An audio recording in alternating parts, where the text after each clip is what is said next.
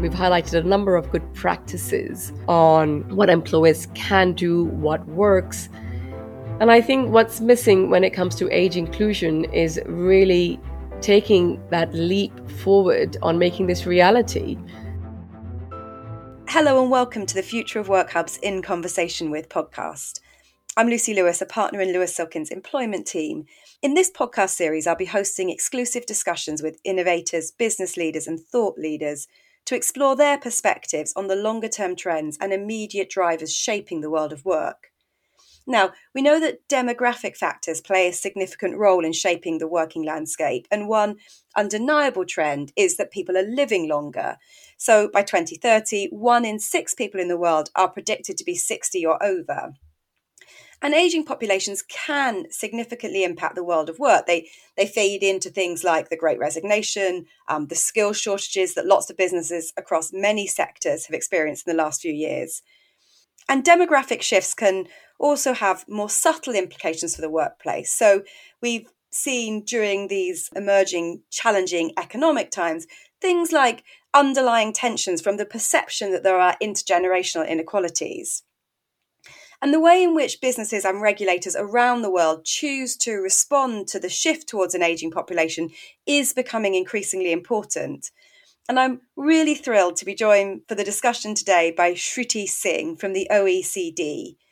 The OECD is an international organisation. It works with government, policymakers, citizens to find solutions to a range of social, economic and environmental challenges and shape policies that foster equality, opportunity and well-being for all.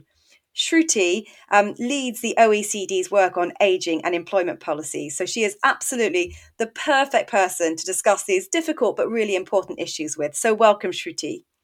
Thank you very much for having me on this podcast. I'm really delighted to be here to discuss these issues. I am a senior economist, as you nicely put it, at the Directorate for Employment, Labour and Social Affairs of the OECD.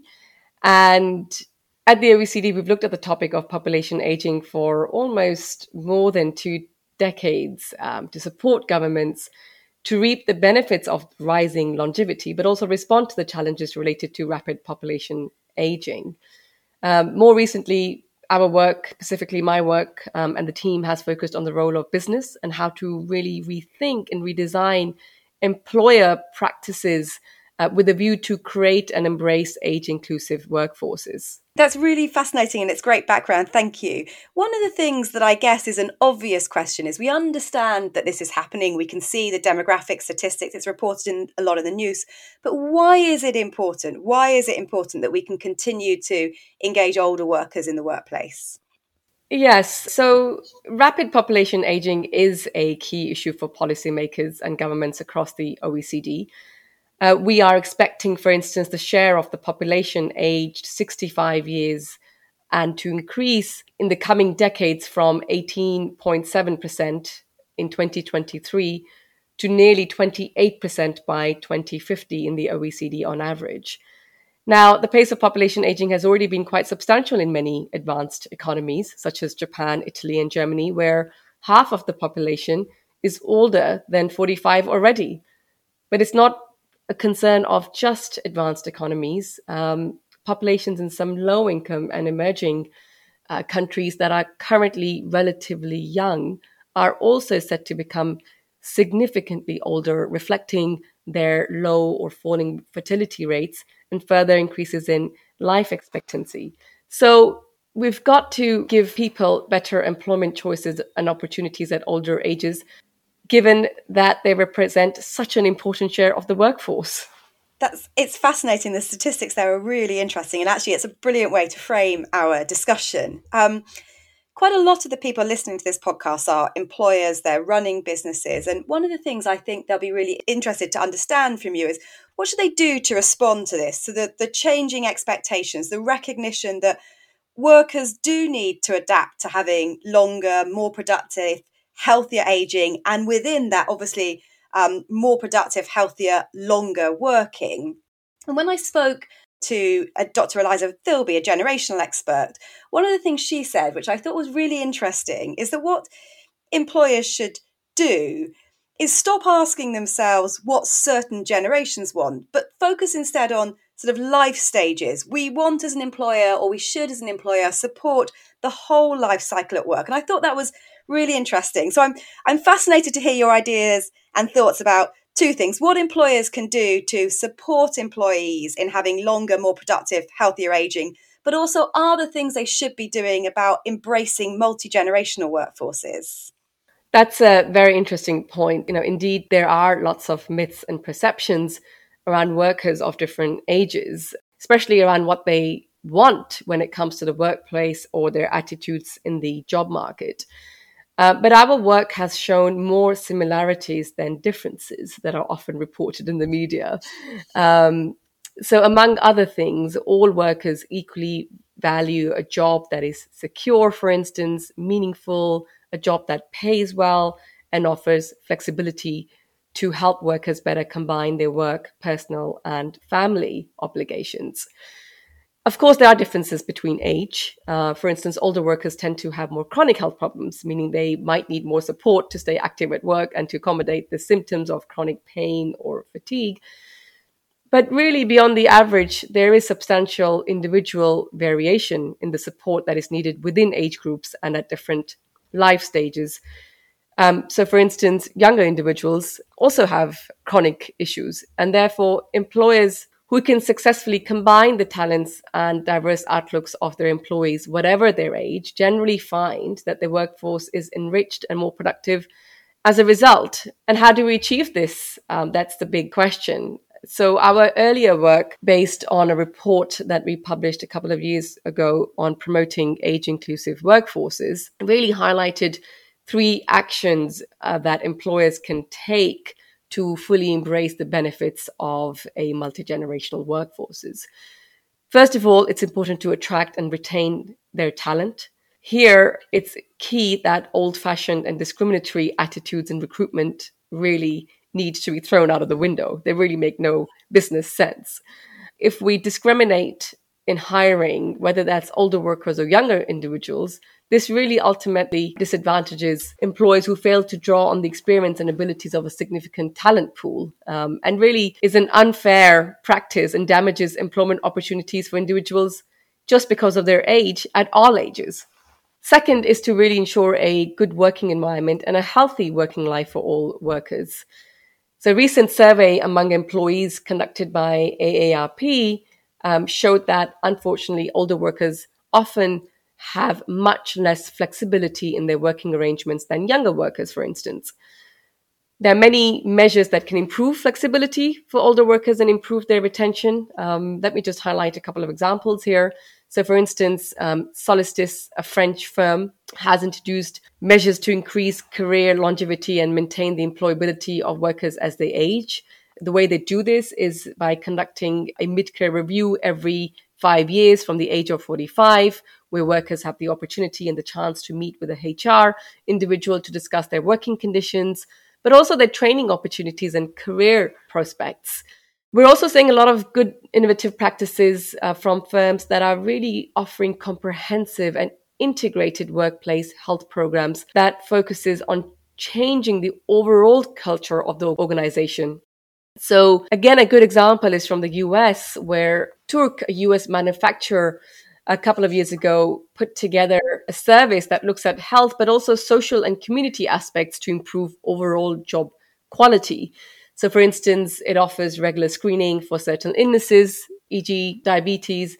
They also offer an on-site pharmacy, as well as a one-on-one financial counseling. So it's really not just about offering something on the edges. It has to be integrated. You've got to take into account the job quality, the health, the flexibility components of the workplace and embed it in the company culture. And all managers have to be given sufficient training on all components for these programs to be effective. Last but not least, we know that skills are incredibly important at the workplace. And so workers and employers must continuously upgrade or expand their skills over their working lives.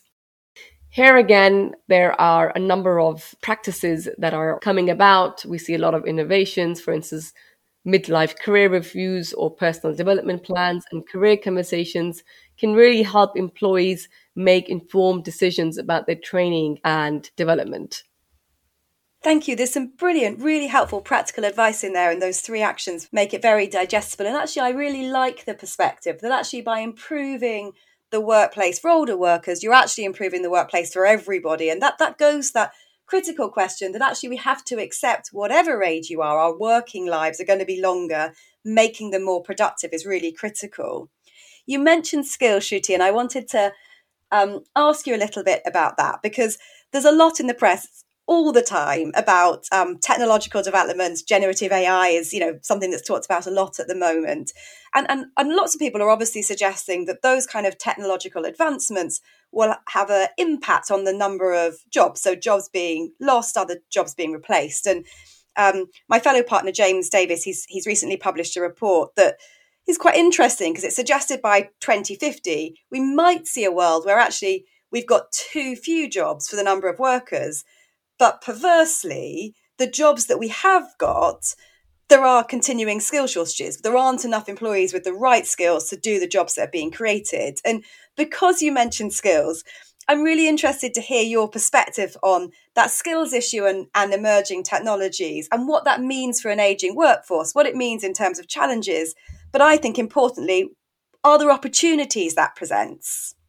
Well, this is an area that is still unfolding in front of us. So, of course, artificial intelligence or other technologies alike are expected to have a significant impact on the labor market, as well as have implications for an aging workforce. And there are inevitably going to be both potential benefits and risks associated with such technologies. I think one major concern that you've already highlighted is that as the technology gets better and better, more traditional skills will become obsolete. So new opportunities and jobs will be created. And therefore, we need to ensure that older workers are prepared and ready to grasp the opportunities driven by technological change. But also, of course, as we transition to a more greener world of work. I can see that, and I can see the challenges, particularly with access to skills and that being difficult. How do we go about reducing those inequalities? So I think one thing that both governments and employers need to embrace and do better at is really to provide equal access to basic skills and digital skills, which is going to be essential to help them reap some of the benefits of technological change. So one potential benefit that technology can bring is, for instance, for older workers, help them or enable them to work online, thereby reducing commuting time, for instance, which may help in turn better juggle their health and caring needs. There's also evidence that AI, for instance, can have positive impact on job quality.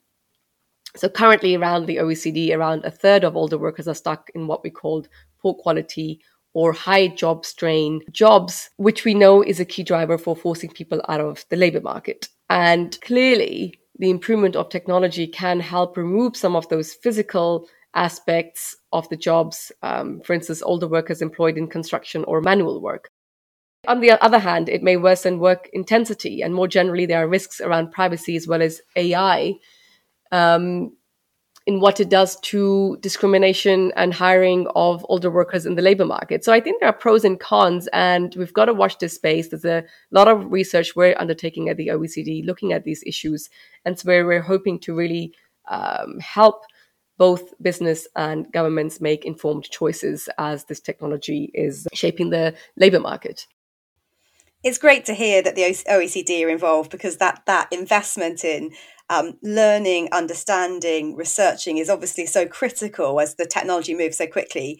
You mentioned governments, and I wanted to ask you about that. We've talked a little bit about things from an employer's perspective. I thought your action plan was really helpful. But obviously, governments and regulators have a role to play in this too. They have a role in how they respond to aging workforces. It's clearly a significant economic issue as well as an issue for employers. And you'll know in the UK, the government's been looking at this. They've had a number of reviews and consultations. And actually interesting for some of what you said, a lot of that has been looking at the relationship between health and work, and longer working means ensuring that people can stay healthy for longer. But one of the debates has always been, what's the role for sort of hard legislation? How helpful is hard regulation and legislation that forces changes in corporate behaviours because it suddenly becomes unlawful to act in a certain way? Or is it better to persevere with the kind of softer sort of change? You talked really interestingly, I thought, about how important it is to ensure that managers are properly trained. They understand the life cycle challenges that employees will face. So I'm interested in your views about what's the role of governments and regulations, or should we focus on softer change within business?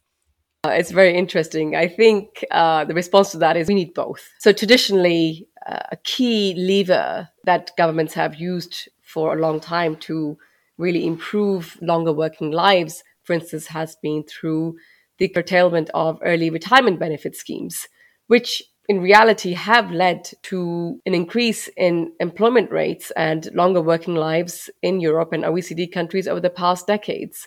Traditionally, back in the 70s, early retirement benefit schemes, for instance, were one of the main routes where people were leaving the labor force altogether, which had detrimental impact not only on the government budgets, business, but also on workers themselves. We do know there's a lot of evidence showing that employment is good for your health and mental health. So there's really much that has been achieved through that regulation. But we need to make sure that we work more closely with employers.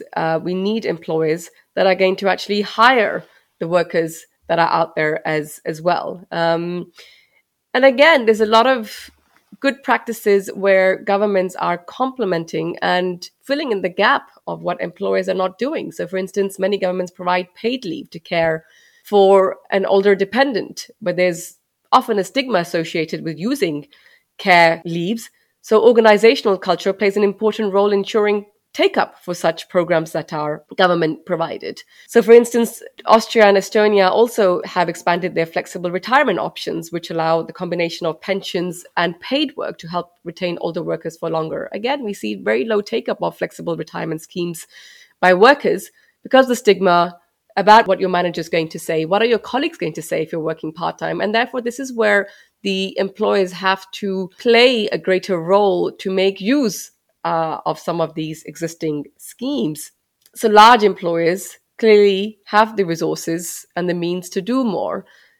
But when we talk about SMEs, they often struggle to retain the talent of an age-inclusive workforce. But here again, we see a lot of innovative, good practices by governments that are supporting small and medium enterprises to make sure that older workers and adults are not left behind. So, for instance, in Germany, the Public Employment Agency supports training of low-skilled and older workers in SMEs. They essentially give subsidies for small companies to help train their workers. They cover almost 50% of the training costs, which is quite enormous.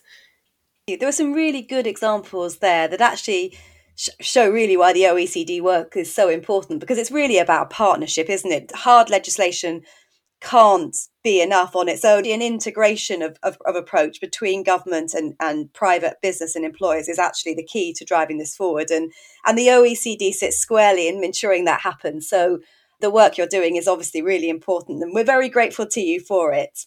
There's a question, Shruti, that I've been asking everybody on this podcast series. I'd like to finish up by asking you. The last few years have shone a spotlight on the future of work. We're talking about it much more. We're talking about the myriad of opportunities and challenges that lie ahead.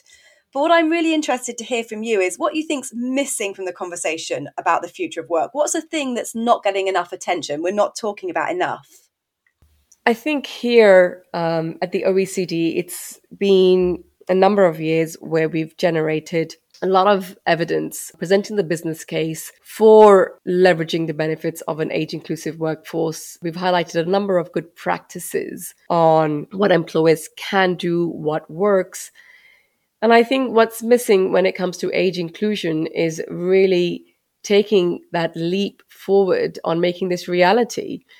And therefore, what we need to focus going forward is really how we can create a safe space or engage greater with employers to understand what can we do to enable them to make some of their data more transparent, work closely with businesses that can share their data on what really works. It's only by good evidence-based practice that we can determine what works and help that disseminate and make a reality, not just for large employers, but for all employers and all workers in our economies. So I think going forward, we have a lot of data at the OECD that we collect through national registers, surveys, but very often there's a huge gap on what business and how they contribute to sharing their data and really improve that evidence base.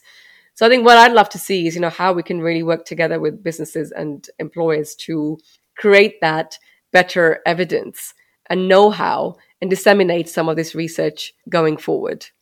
Thank you so much, Shruti, for sharing your thoughts and the work of the OECD. It's been really fascinating.